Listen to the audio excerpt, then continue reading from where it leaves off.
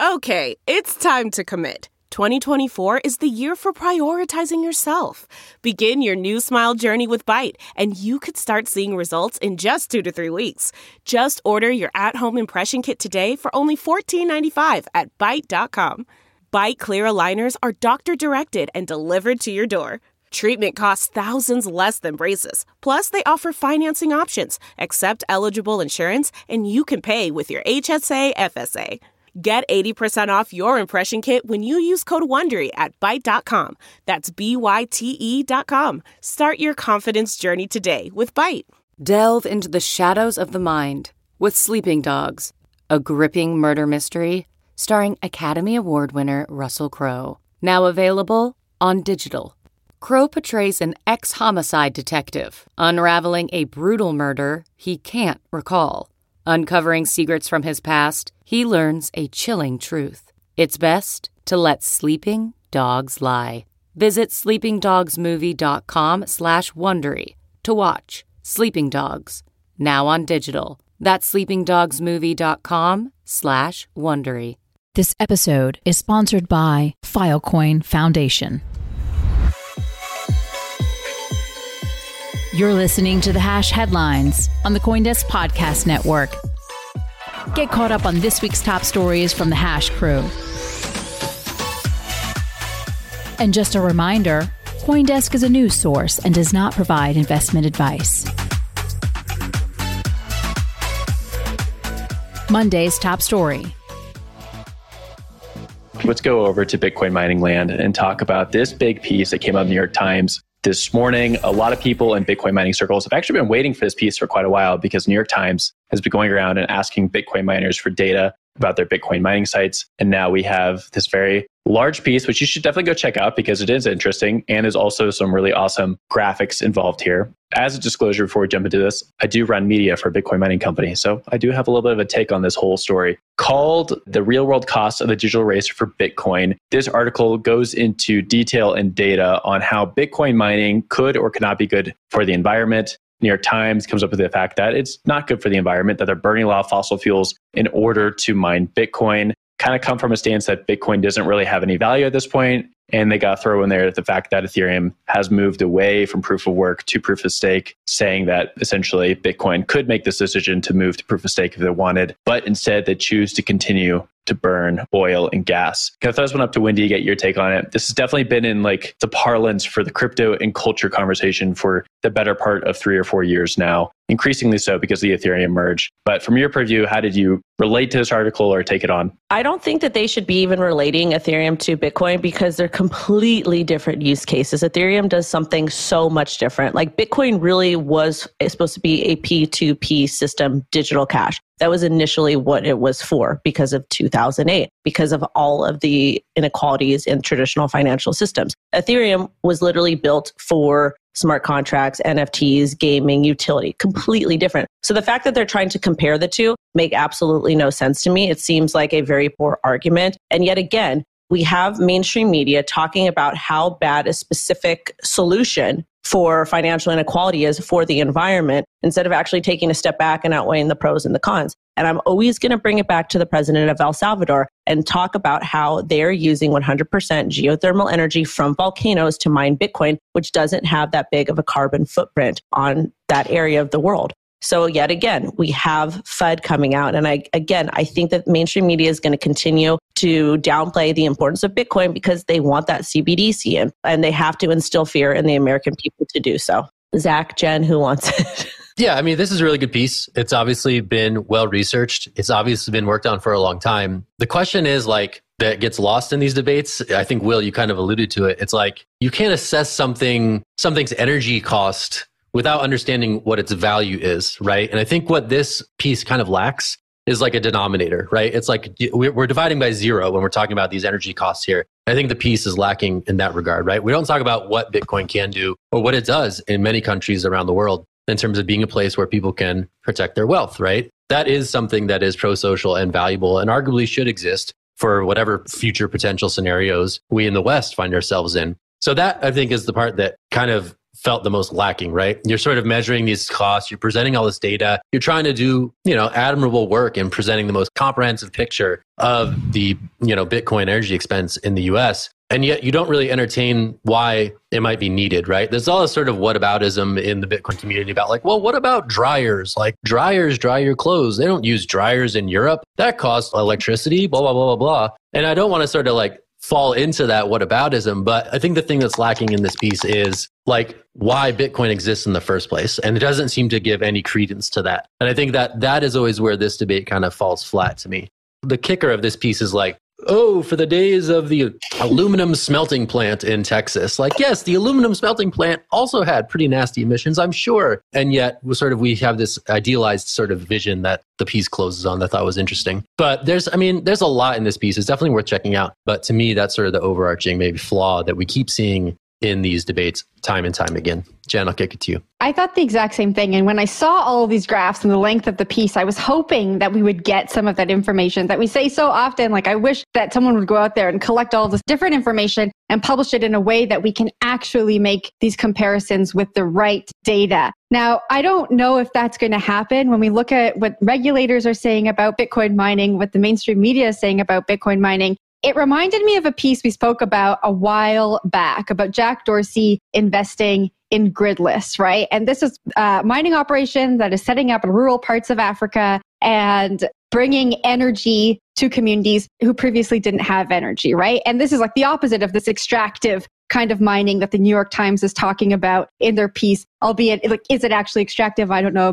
enough about mining to say that. But I have a question for you, Will. Do you think, given what regulators are saying, given what mainstream media is saying about mining, we're going to see more of this pop up in response? Oh, definitely. Like it's at the intersection of everyone's tongue, right? So it's like crypto, which everyone wants to talk about, get rich fast, and then the culture wars with climate change. Is it real or is it not? And all that debate, right? So like this is only going to become like a more political issue going forward. So like there'll be many New York Times think pieces about this. This is only the first. And I think the question really comes back to what Zach talked about. Do you think Bitcoin has value or do you not? And that's going to change fundamentally how you view this entire topic. Bitcoin does use a lot of energy, but is that energy usage worth it is really the key question here. Zach, back to you. Yeah, I mean, that's what it all boils down to. And I think, it's incumbent upon the crypto community to present a compelling argument for why it is worth something, right? We keep seeing time and time again, oh, here's this energy that's being used. Again, I think households is probably a bad one that the New York Times latched on to here. But here's all this energy that's being used that's like equivalent to 10 times of the neighboring households in middle of nowhere, Kansas, right? But the crypto community has yet to really present,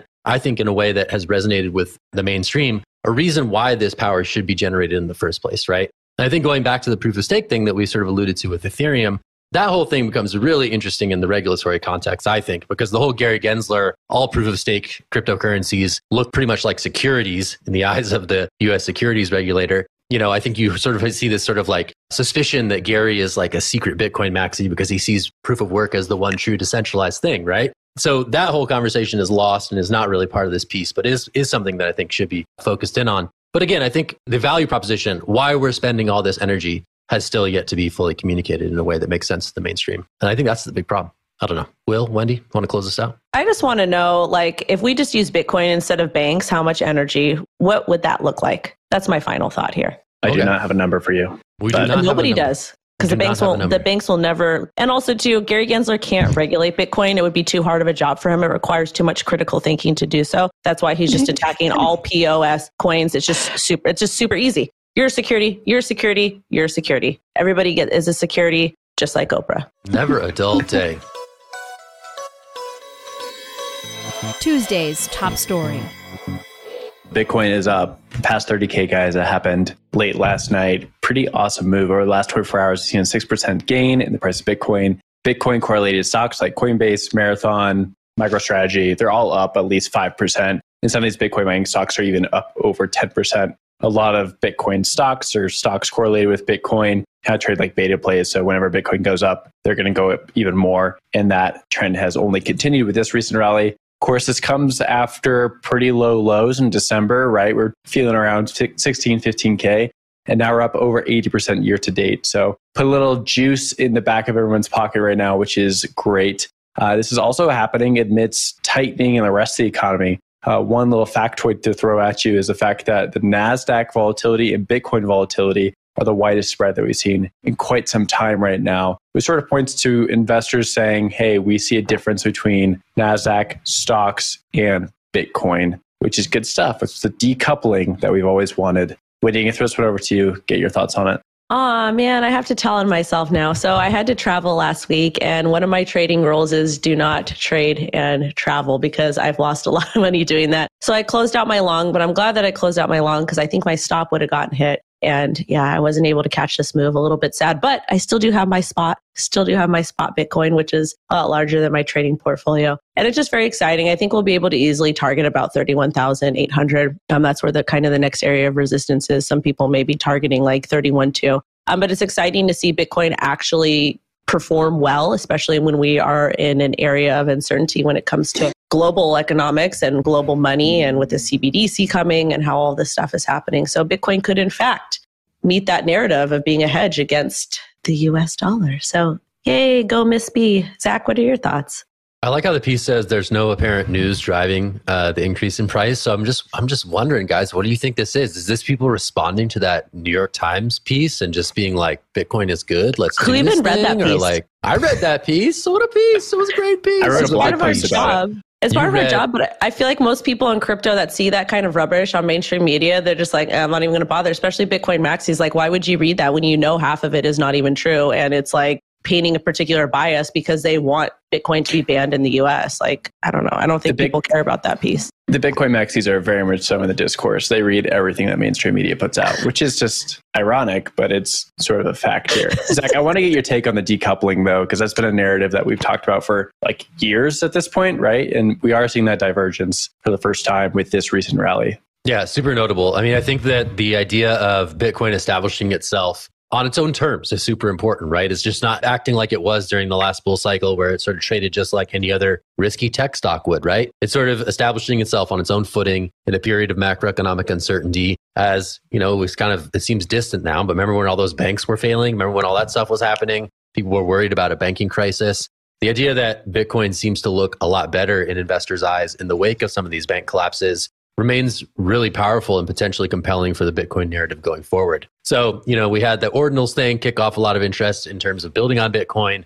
We had sort of the banking crisis kick off a lot of interest in Bitcoin as being an alternative to some of these problems that we were seeing in the traditional financial system. So for those two tailwinds to be pushing Bitcoin up to where we're seeing it now is certainly important and interesting. But Will, I think you're absolutely right to focus in on it being different from the rest of the market when historically over the last few years, we've seen it act quite similarly to the rest of the market. I guess my question back to you is, what do you think is fueling that? And do you think this is that real moment in which Bitcoin is starting to act like something truly different? Yeah, and I'll go back to the stat I threw out earlier and give a little more context for it. So according to Kaiko, which is a great research team out there, everyone should definitely go follow, the volatility for NASDAQ and the volatility for Bitcoin, the highest divergence that we've seen year to date, which is a great indicator that these two things are separating, right? People just see them as like different assets. And I don't quite know what the reason for this is, right, Zach? So like going back a month ago, 6 weeks ago, we're talking about Silvergate and Signature and SVB, all these bank explosions. And it was a great moment to be like, hey, I can verify that I have this amount of Bitcoin in my pocket at all times. I don't know what's an SVB. I don't know if I have access to my Signature bank account, right? So there was like a clear narrative violation there, clear narrative forming around this time. And we saw Bitcoin start to separate a little bit. But the time is like, Bitcoin trades for a lot of reasons. There wasn't really any like momentum behind that. It was just like an idea that there was a narrative forming there. I think like 6 weeks past that, we are seeing like a stark difference between these two things. And the hope is it continues, right? That we continue to see that decoupling. I don't want to like call a rally short. Like I think it's probably not going to be sustained. And maybe Wendy has some opinions on this. But it is odd to see this happening because historically Bitcoin has traded so closely to tech stocks that it's almost laughable. That's how people see it. That's how investors see it. But we're seeing a change here in the midst of rate raises and tech stocks still being low and the NASDAQ not selling as high as we'd like it to be. But when do you want to get your thoughts on that? So even though like this is kind of unprecedented, like because like you said that Bitcoin generally follows the tech stocks, I don't like to question Bitcoin's volatility. I don't like to question these types of moves because just when you think that you can kind of time the market correctly and then you get this big move that happens, whether it's up or down, it's kind of, we just kind of go with it, especially as trading Bitcoin. Like Bitcoin generally does things that people don't expect it to do. And we can use TA, we can use fundamentals as much as we want. But when the market is trending a particular way, don't trade against the market. Just, if you don't want to get in a position, that's fine. Just kind of sit on the sidelines. But it's always fun to see like these insane moves that happen, especially when all odds are against us. And I feel like that's why so many people can kind of resonate with Bitcoin and, apply to so many different aspects of their lives or, their ideologies, because it moves how it wants to move. And it's pretty exciting to see. And it's kind of this big silent protest that we all know about. It's like we're in this club, but we're not in this club because everybody can participate in it. It's super cool. I'm here for it. I love it. Hey, this is Jen Sanasi from The Hash. Are you heading to Consensus? Because I am, along with the rest of the Hash crew. If you're there, you have to connect with the Filecoin community ahead of CoinDesk's big event at the Filecoin Network Base from April 24th through April 26th in downtown Austin. Join Filecoin ecosystem contributors for lightning talks on Web3, gaming, developer workshops, and the latest updates on the Filecoin virtual machine. Spanning 3 floors packed with programming and networking opportunities, the Network Base, hosted by Filecoin Foundation, is your go-to spot for cross-chain collaboration and connection in Austin. Register today at networkbase.io/Austin.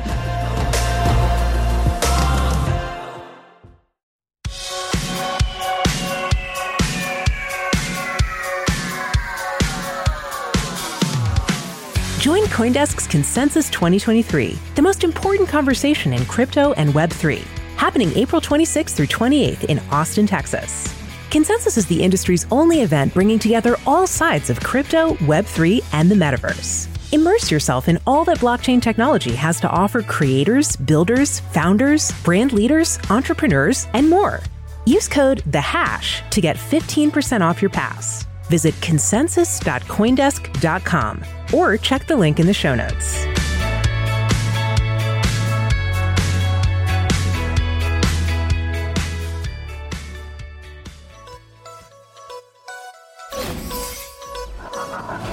Wednesday's top story.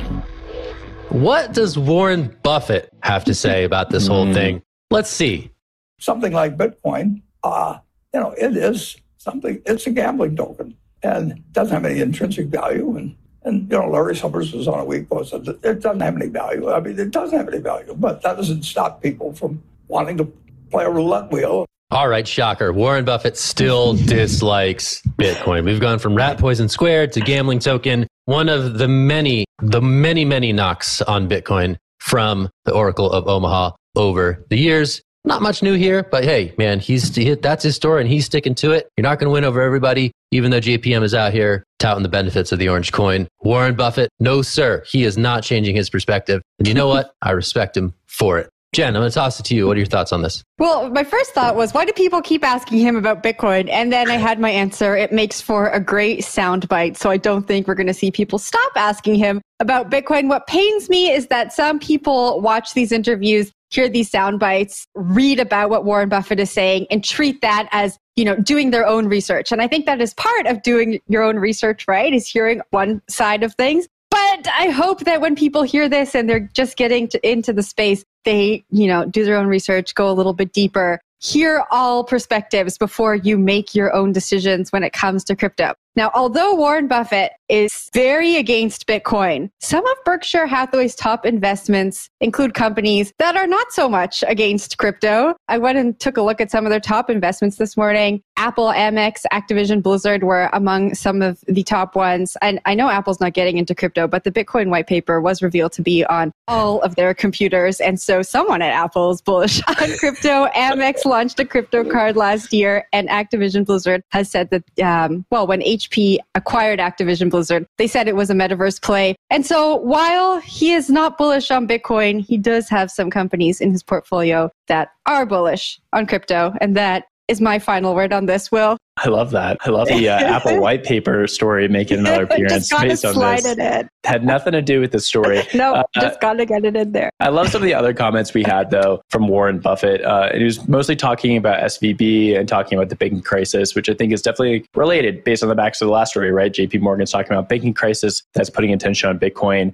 Definitely seeing an increase in the price of Bitcoin, a narrative forming around Bitcoin, sort of separating itself from stocks and from the traditional banking structure based on that price action. Warren Buffett's angle here, he said that there's going to continue to be more banking failures, but depositors are not going to be impacted, stating that the FDIC is going to have this under control. And to be fair, so far, that does seem to be the case, right? SVB and Signature Bank were sort of limited casualties of this banking crisis so far. There might be others, and there's a lot of warnings out there, and a lot of these banking stocks are not doing great. So far, Warren Buffett's theory is holding up. Depositors have not been impacted. Interesting thought there. And I think that could continue to happen. It's sort of funny, though, to look at this and look at Warren Buffett's opinions on this banking crisis and see like depositors might not be harmed here, but he's still anti-Bitcoin, which from a lot of people in the Bitcoin space's angle, this is sort of a thing that protects, like it's an insurance policy against a bank failure, right? So you might think that he might be like more willing to discuss it.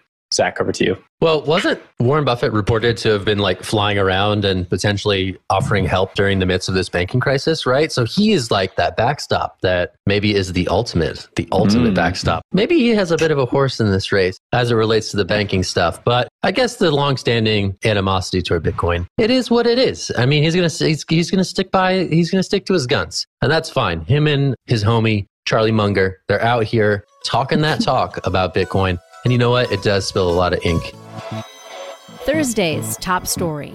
All right, everybody. Whale alert. Everybody loves a good whale alert on Twitter and elsewhere. Someone just sent $330 million worth of Bitcoin to Bitfinex, the crypto exchange. We don't know who did it, but we do know that it happened because these are open networks and we can watch it happen in real time. It's fun. Anyway, this is an account that was accumulating a lot of Bitcoin when it was trading at a lower price. The move to an exchange suggests that maybe they're trying to take a little bit of profit as Bitcoin hovers around 30,000. Of note, Bitcoin is back above 30,000. At the time this was published, I'm assuming it was right below 30,000. So we'll see what happens. Let's talk about the whale alert phenomenon. I don't know, Adam, do you have any thoughts on this one? It is a cool function of the crypto economy that you can watch large transactions happen in real time. Well, there's just more people who want to buy the price right now than want to sell the price, and that's causing the price to go. I'm just kidding. When we look at kind of the crypto market, for a long time, there's been sort of two sides to it. One side is sort of the philosophical side, and the other side is the number go up side. The number go up side, always super interested in what the people who are holding the biggest amounts, because obviously the supply on the market is relevant. And indeed,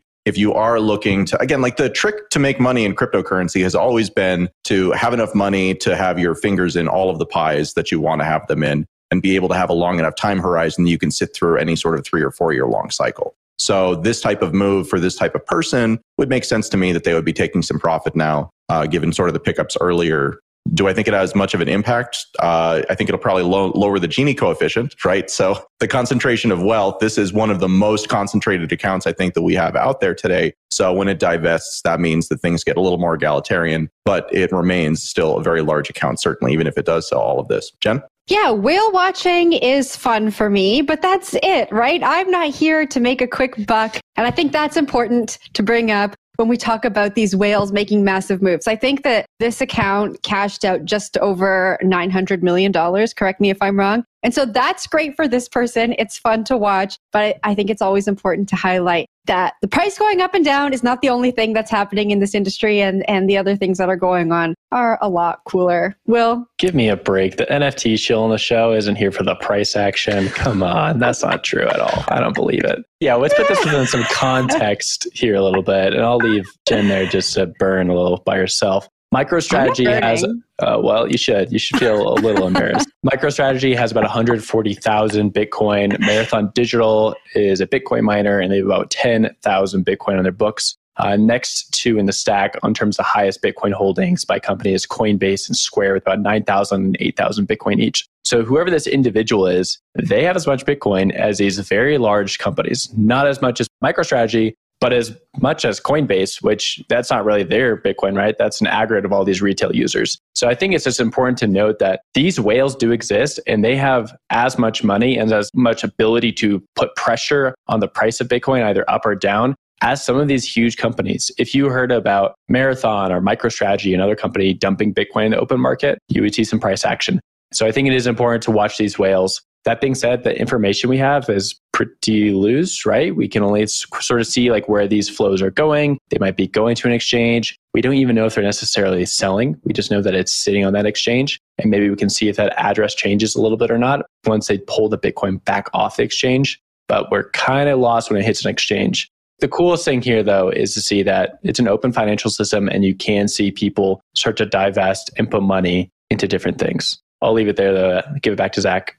Yeah, I think that's always the fun part, right? You can track these flows in real time on the internet in a way that doesn't exist in traditional finance. Now, of course, there are downsides to that, right? You don't necessarily want to be associated with some of these large moves. And there are ways to sort of break the, not anonymity, but pseudonymity of these blockchain systems. So when you hear about people saying, hey, we need privacy tech in crypto, this is kind of what it boils down to, right? Not everyone wants, how much money they take out of their wallet to be news, to be talked about on CoinDesk. And so that's something that I think privacy advocates would say, we need to build systems that sort of maintain that public verifiability, but are also private in nature. Otherwise, these traditional financial players are not going to want to play in these markets, right? It's disadvantageous for all this stuff to be hung out to dry, as it were. You've been listening to The Hash Headlines on the CoinDesk Podcast Network. We would like to hear from you. If you have any questions or comments, please reach out to us at podcasts@coindesk.com, subject line, The Hash, or leave us a review on your favorite podcast player. Thanks for listening.